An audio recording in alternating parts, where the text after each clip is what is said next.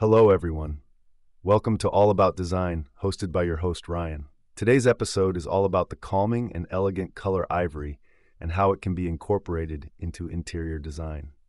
As some of you may know, ivory is not just one color, but rather a range of creamy off-whites that get their name from elephant tusks. Historically, ivory was prized for the crafting of luxury artifacts by ancient civilizations. Even today, ivory retains an aura of wealth and refinement, while also representing concepts of purity, tranquility, and new beginnings.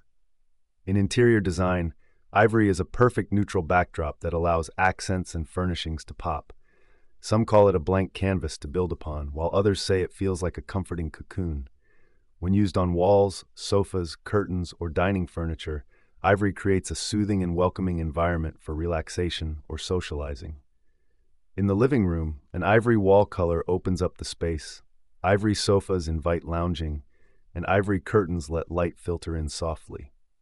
Decor accents in ivory like vases, sculptures, and pillows pull the look together seamlessly.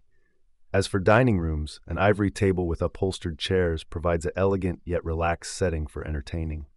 Placemats, napkins, and centerpieces in ivory finish off the polished but comfortable vibe.